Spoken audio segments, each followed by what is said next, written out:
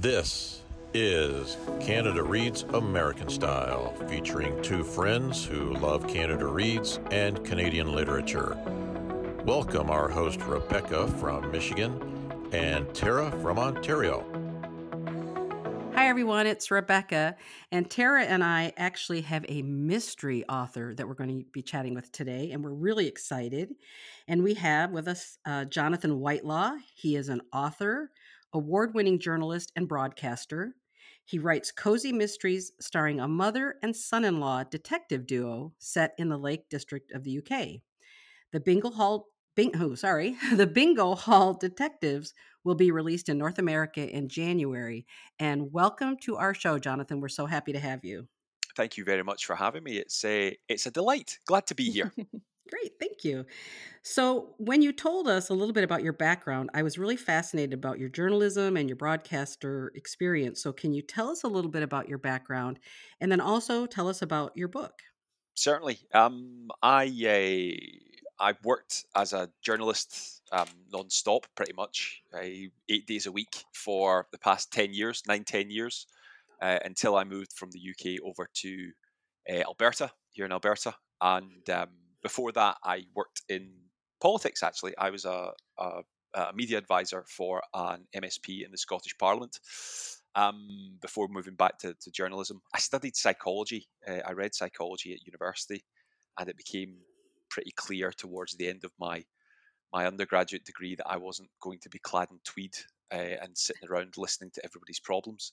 And the weird thing is, my wife's a psychiatrist, so I think it's read into that. You can imagine what our dinner table conversations are like. Um, but yeah, I mean, I left university.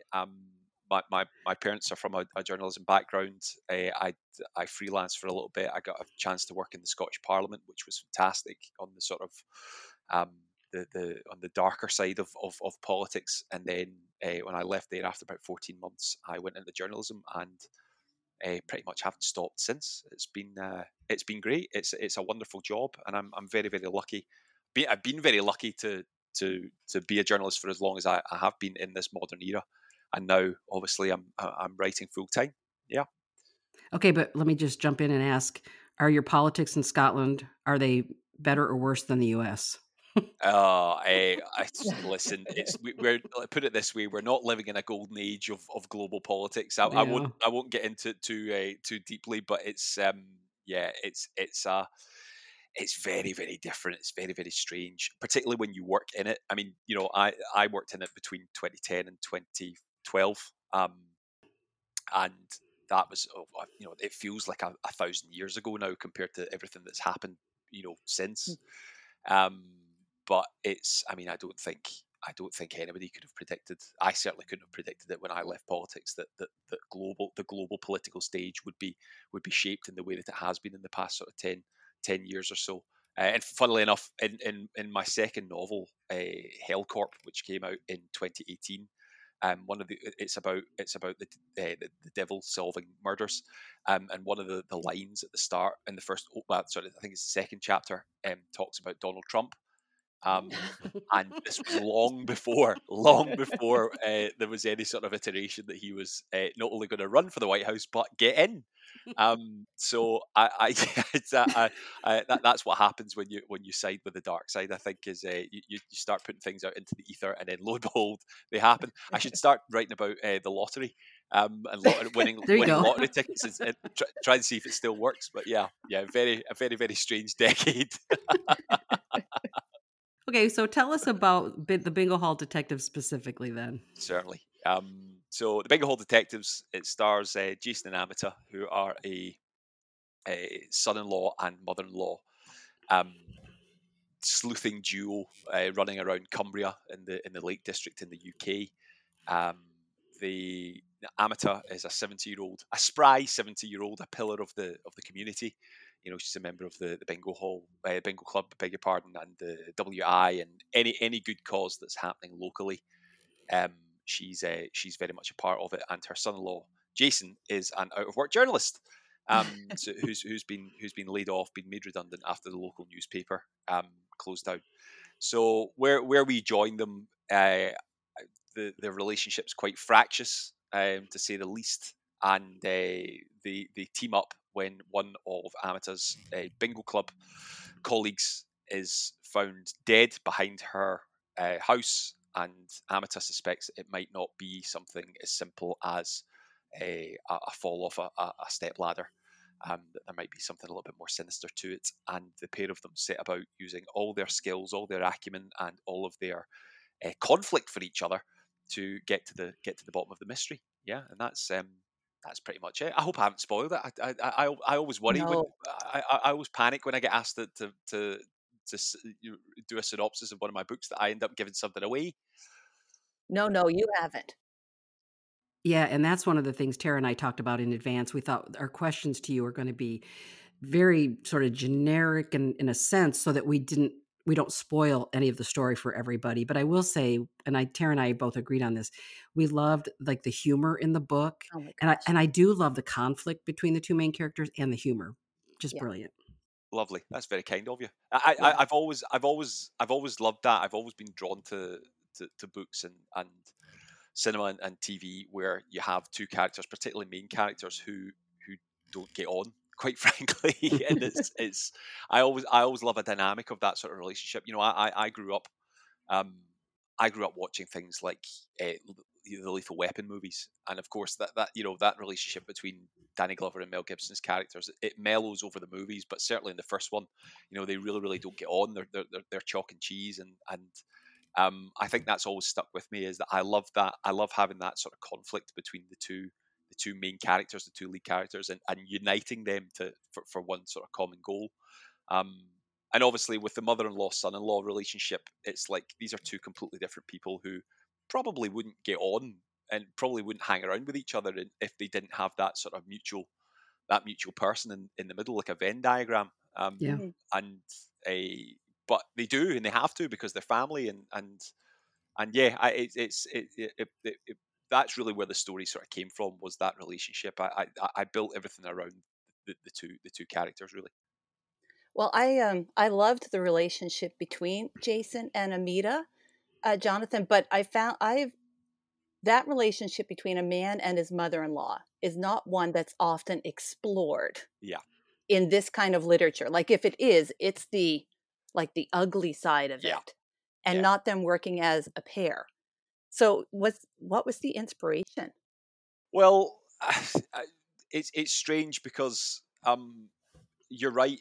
I think the sort of generic thought and the generic place to go to when it comes to a man and his mother-in-law is one of utter conflict and endless conflict, and it's the butt of an awful lot of jokes. You Hmm. know, you've got comedians who've made whole careers out of making mother-in-law jokes, haven't you? Um, Usually not very funny ones, as it happens, but yeah, I think yeah, I think I, I've always been fascinated um, by almost fate and fate throwing people together, and you know, finding yourself in a position where, you know, had it not been, you know, I'm not a great philosopher, as you could probably tell. I'm not a great philosopher, um, but you know, I love that life in general tends to throw people together who might necessarily never have met through any other circumstance other Hmm. than, for example, marriage. Yeah. Um, and I've been saying since the book came out, 6 months ago. It came out in April in the UK 6 months ago, and it's obviously, as we mentioned, it's out in the new year. Um, and I've been saying all that time that it's absolutely not based on the relationship that I've got with my mother-in-law.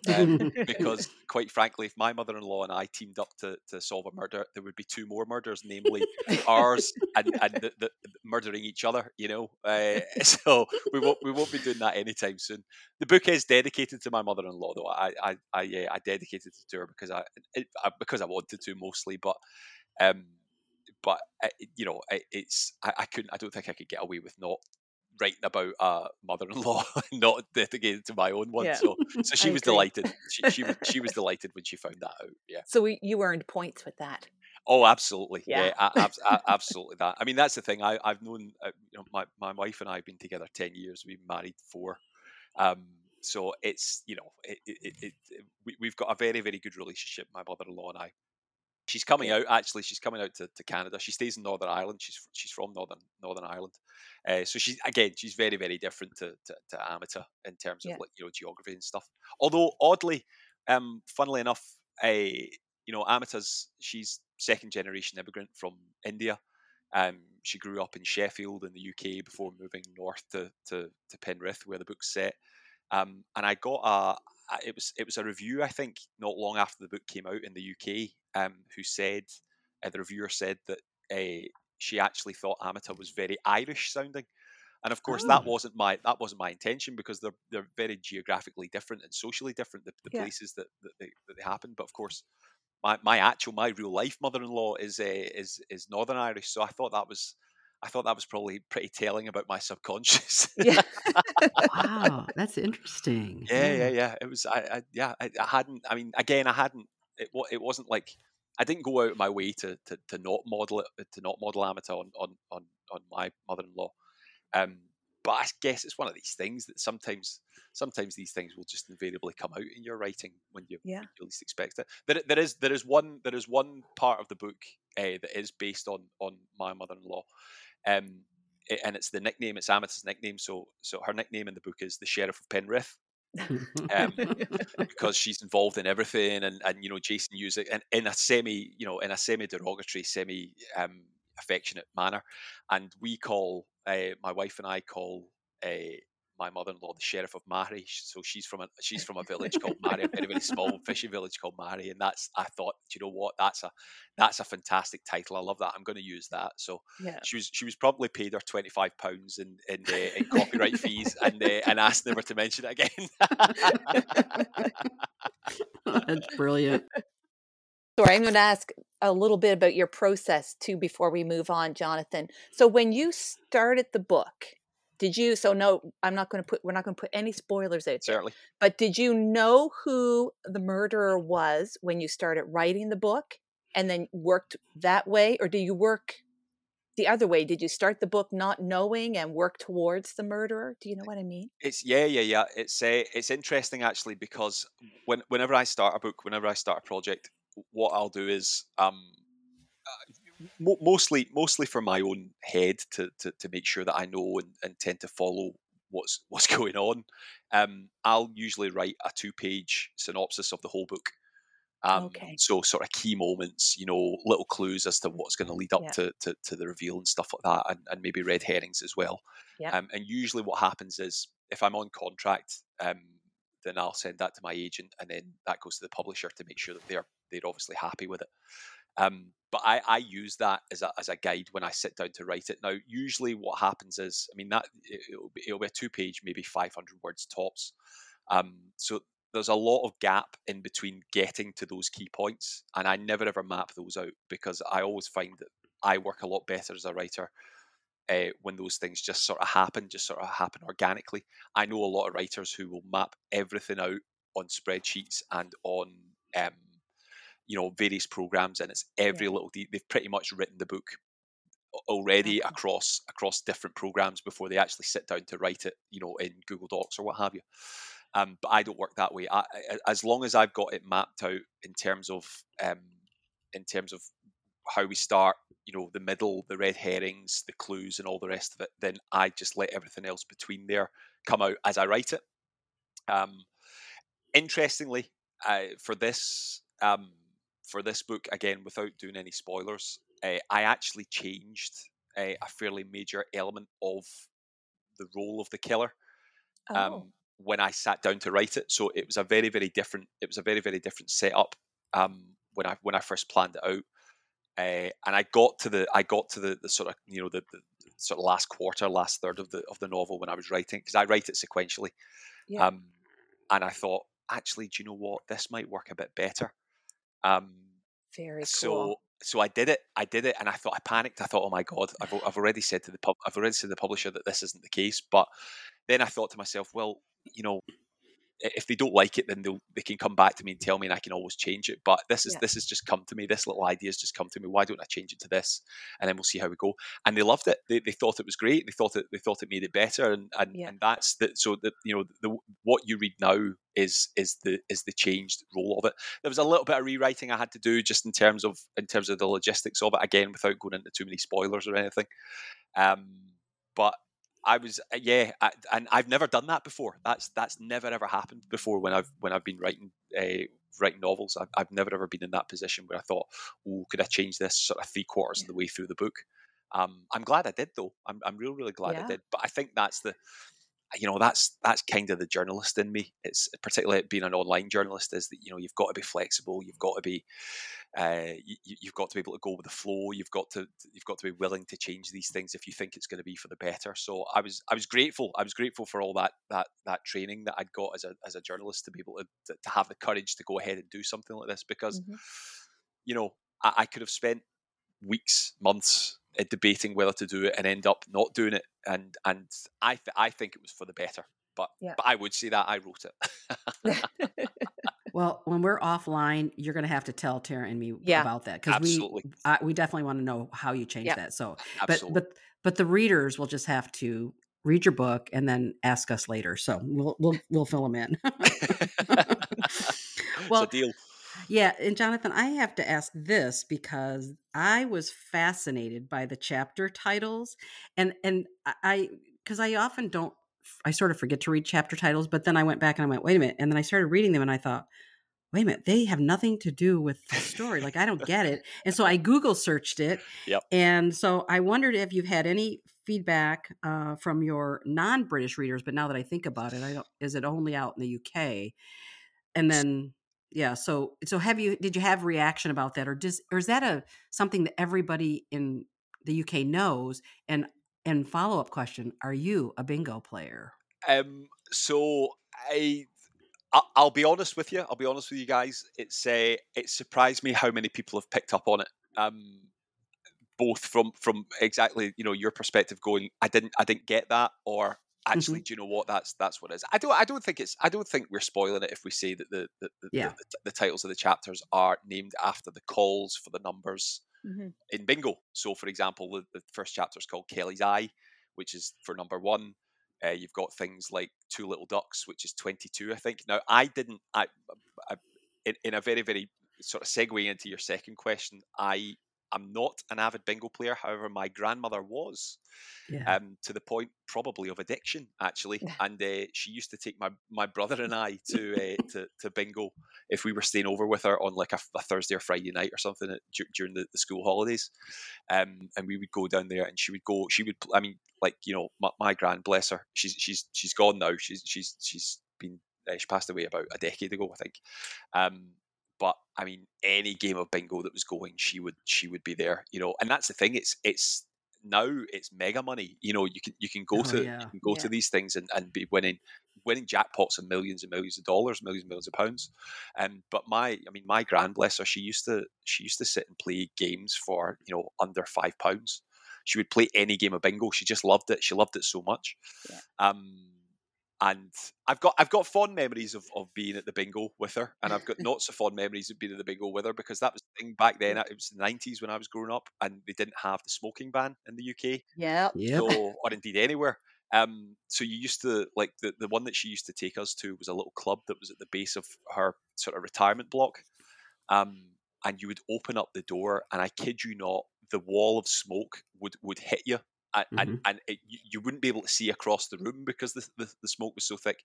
And she would happily take, you know, me being whatever, 10 years old, my brother being 3 years old, 4 years old, and we would sit there. But then again, that was the thing, you didn't know any better back then. You know, it was a very, very different time. But I mean, the bingo title chapters, that was an idea from my wonderful editor Jen. Who's fantastic, and she thought, why don't we title the chapters after the bingo calls? And when I Google searched them, I read them all because I was fascinated. Because in the US, they just say B14. They don't give you. They just do it in such a boring way. And I thought, I love this British way that they do it. And I just want to say, I also grew up going to bingo with my Hungarian grandmother, who was also pretty addicted with Yeah. my mother, and the same thing with the smoke. So Yeah. totally understand what you're talking about. Absolutely that. Yeah. Yeah, it's it wasn't fond. Like I said, fond memories and not so fond memories. Yeah, Yeah. exactly. Don't think it helped my asthma any, but you know what? I got to spend time with my gran and my brother. So it's every cloud, as they say. I will join the club. I grew up in Newfoundland in the 70s, and I had the same experience with my Yeah. grandmother. And it was Yeah. the same one that was on the Saturday night bingo, was at the, Yep. I think it was one of the theaters on Broadway, and you opened up the doors and it just billowed Oh out. yeah, yeah. I mean Yeah. that was the Yeah. thing. Like the little club room that they had where my gran played, they had windows that looked out onto a corridor because it was within the main building. And I mean, you know, I don't think those windows had ever been cleaned. They were thick with tar. You know, you could have repaved your driveway with the tar that you scraped off of those things. But yeah, it was it turned out to be an education as we've Yeah. you know, had it not happened, I probably wouldn't be sitting here chatting to you guys now. So there you go. There you go. It's fate. It's fate. There you are. Okay, so I loved Jason and Amita and the bingo hall group. Yeah. Amita's friends were also Mhm. amazing. I cannot remember the character. There's a deaf character, Oh, right? Ethel. Ethel. Oh, yeah. Oh my yeah. gosh, I Ethel's the loved oldest. Ethel so much. As soon as she appeared on the page, I just I could not stop laughing every time. I loved Ethel. Yeah. So, will we see more of Jason and Amita and the bingo hall group in the future? Well, for at least one more book, Excellent. Ooh, which is out good. in April in the UK in April. I don't have Okay. a North America release date for that one at the moment, but as soon as I do, I will let you know. So Excellent. I've written the first draft of it. It's with my publisher. I'm just waiting on the edits coming back, and it's it's been an experience. It's been quite. I'll be honest. It's been the hardest thing that I've ever written because Oh, Mhm. I firmly believe that the Bingo Hall Detectives is the absolute best thing I've ever written, and as is always the case within the book industry, within publishing, is that write the best thing you've ever written, and then a year later you've got to go and do it again. Not yeah. only again, but do it better. Funnily enough, I was back in the UK for the Bloody Scotland Festival in Stirling. Mhm. It was the middle of September, and my publisher was there. She came up. Jen came up. My editor's Jen, who's also the publishing director of Harper North, which is the imprint that imprint at HarperCollins that the book's out with. And we were talking about it, and I said this to her. And I said it's the hardest thing I've had to write because I'm so proud of the Bingo Hall Detectives as Mhm. a sort of career landmark. And a lot of that is to do with the collaboration that I've had with her, with the publisher.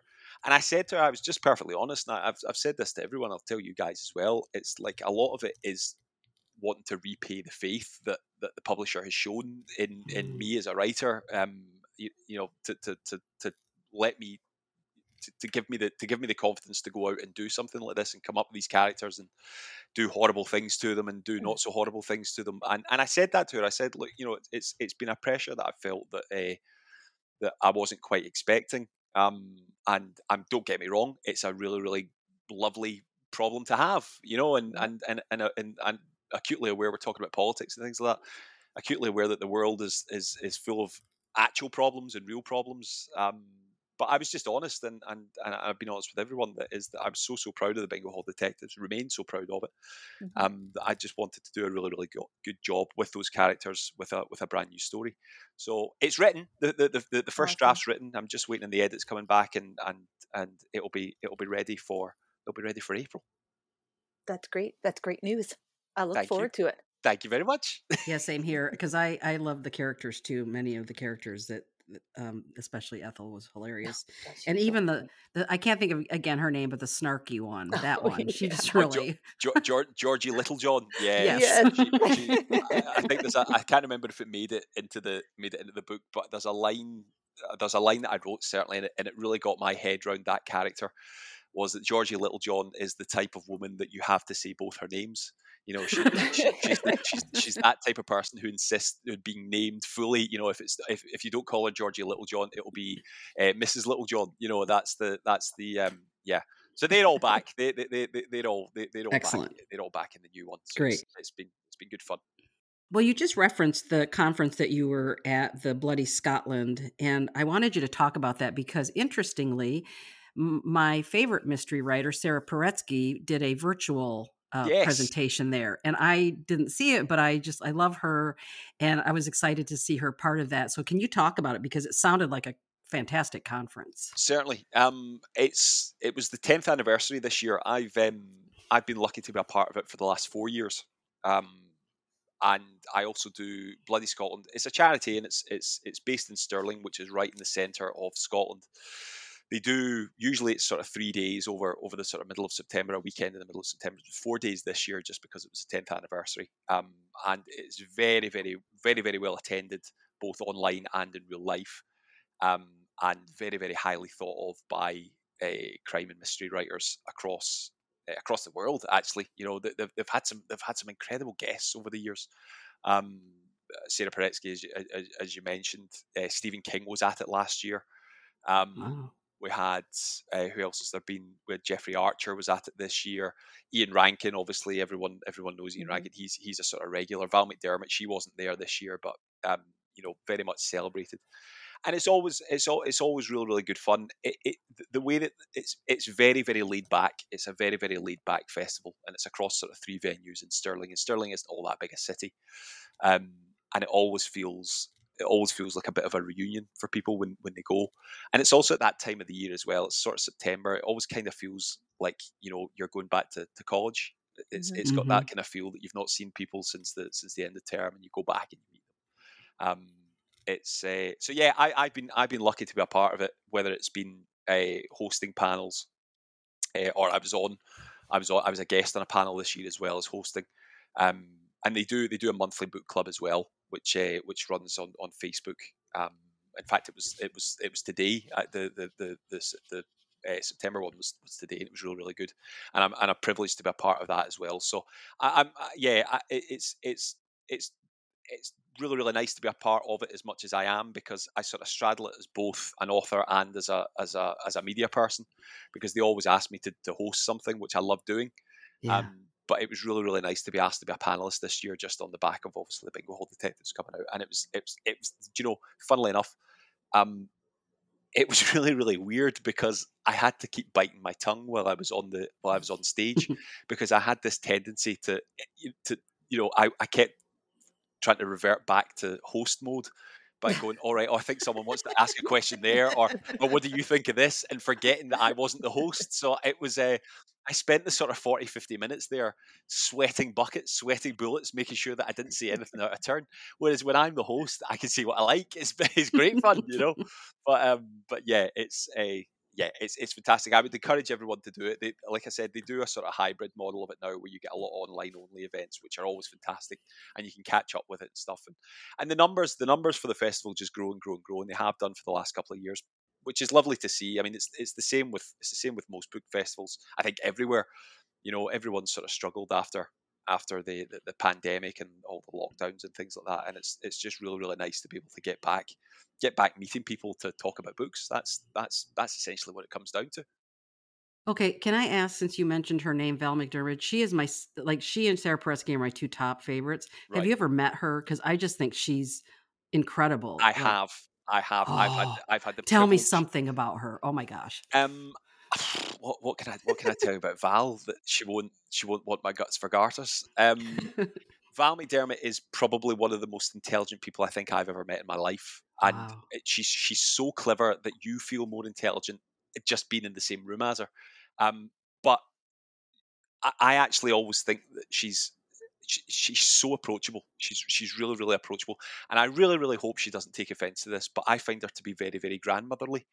Mhm. And I'm not having, it's not an age thing. I'm not saying that, but Yeah. she does have this really, really welcoming manner about her. Yeah.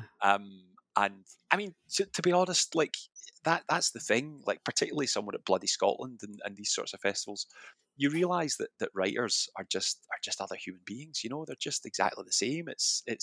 They'll go to the bar the same way that anybody else. I always find it absolutely remarkable. like after events, invariably you guys will know this, you'll get like a signing session with the author, and I'll sit there on the signing side of the table, and people will come up with copies of my books, and they're really, really embarrassed. They're like really bashful and sheepish, going, "Oh, would you mind signing this for me, please, Mr. Whitelaw?" And I'm like, first and foremost, I'm not Mr. Whitelaw, and secondly, it's me who should be sheepish and bashful to you guys, because you've put you're putting food on my table by buying one of my books, which means I get paid. So like, it's always, if anybody's listening to this and they ever think that, oh God, I really don't want to go up to do a signing session, please do it, because that's the thing. We writers absolutely love to talk about books, anybody's books, not just their own, but anybody and everybody's books, and we love to share that kind of reading, because that's the thing. All good writers, all writers, good and bad, we're all readers. We're all avid readers. We devour literature of any kind. So come and talk to us. It's always good fun. But it's funny because I'm one of those people that get completely starstruck. So that's why I know, really, I do. And I am one of those that have a hard time approaching someone. And so, yeah, so it's nice to hear that from you, but it still makes me. I would always I dread to think I would always dread to think that someone was terrified to come up and speak to me about my books. I would think, what have I done wrong? Oh, And okay. it's not that's me, that's me assuming that anybody wants to come up and talk to me about my books right enough, which is maybe pretty arrogant of me, but yeah, that's the thing. Yeah, I've been lucky enough to have a real go at this as a professional career, and if anybody wants to come up and chat, come up and do it, and I would encourage everybody to go and do that, to any author, to every author. And if you find that you have a bad experience with it, then, well, to be honest with you, they don't deserve to have your company and your presence. Mm. It's as simple as that. Thank you. Okay, I'm going to remember that. Thank you. So, Jonathan, before you leave us, we would love it if you read a little bit from your book as like a little teaser. Absolutely, I certainly would. I just so happen to have a copy in front of me, which is very, very helpful. I'll read from the first chapter, if that's okay with you guys. Are you all right with Yeah. that? Lovely. Okie doke. Right. So, first chapter. Hopefully there's no other baggage that you have to take with it, and this is just a little flavour of the relationship between Jason and Amita. So, chapter 1, Kelly's Eye. We're not Starsky and Hutch. Would you please slow down? Jason gritted his teeth. His mother-in-law was a notorious backseat driver. Too fast, too slow, too close to the curb. Watch out for that cyclist. Wasn't that the turning there? Are we there yet? She had mentioned them all. It should have been a scenic drive through the lakes to the peaceful town of Penrith, not the Cannonball Run. His grip on the steering wheel tightened. I'm going at the limit, Amita, he said, trying to keep his voice light. I don't care what that thing says. You're going too fast, she fired back. I'd like to be able to see my grandchildren at least one more time, if that's all right with you. Which reminds me, do you drive like a maniac with them in the car and I'm not here? Does your wife know about your lead foot?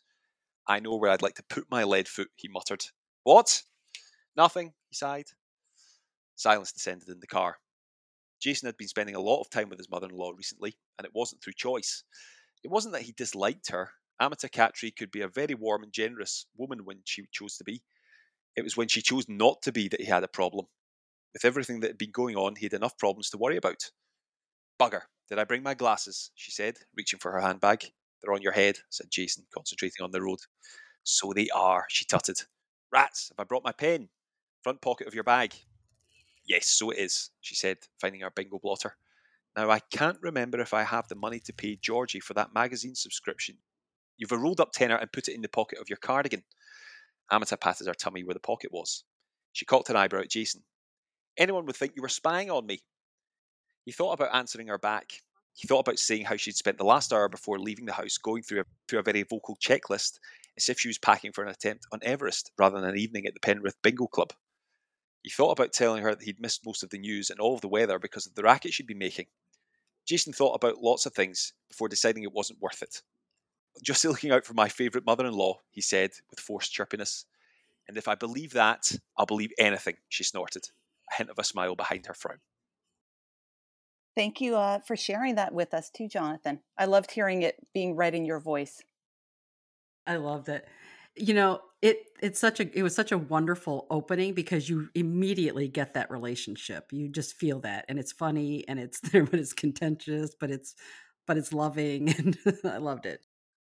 It was something that I really wanted to hit the ground running with, and as we've chatted before, yeah, the story is about the stories about the relationship between those two, and everything else sort of hangs on that. And I really, really wanted the opening chapter um, to reflect that, and hopefully, hopefully that's what happened. And yeah, I'm delighted with it. Yeah, I really, really enjoyed it, and I'm so glad that we connected with you. And Jonathan, thank you so much. And when the second book comes out next year, or when it's available to all of us here in the United States and Canada, we would love to have you back. A pleasure. I'd love to be back. Thank you very much for having me. Thank you for joining us on our bookish journey. If you enjoyed this episode, please consider subscribing, rating, and reviewing Canada Reads American Style wherever you listen. You can connect with the podcast and Rebecca on Instagram at Canada Reads American Style, and with Tara at On a Branch Reads. Until next time, keep reading.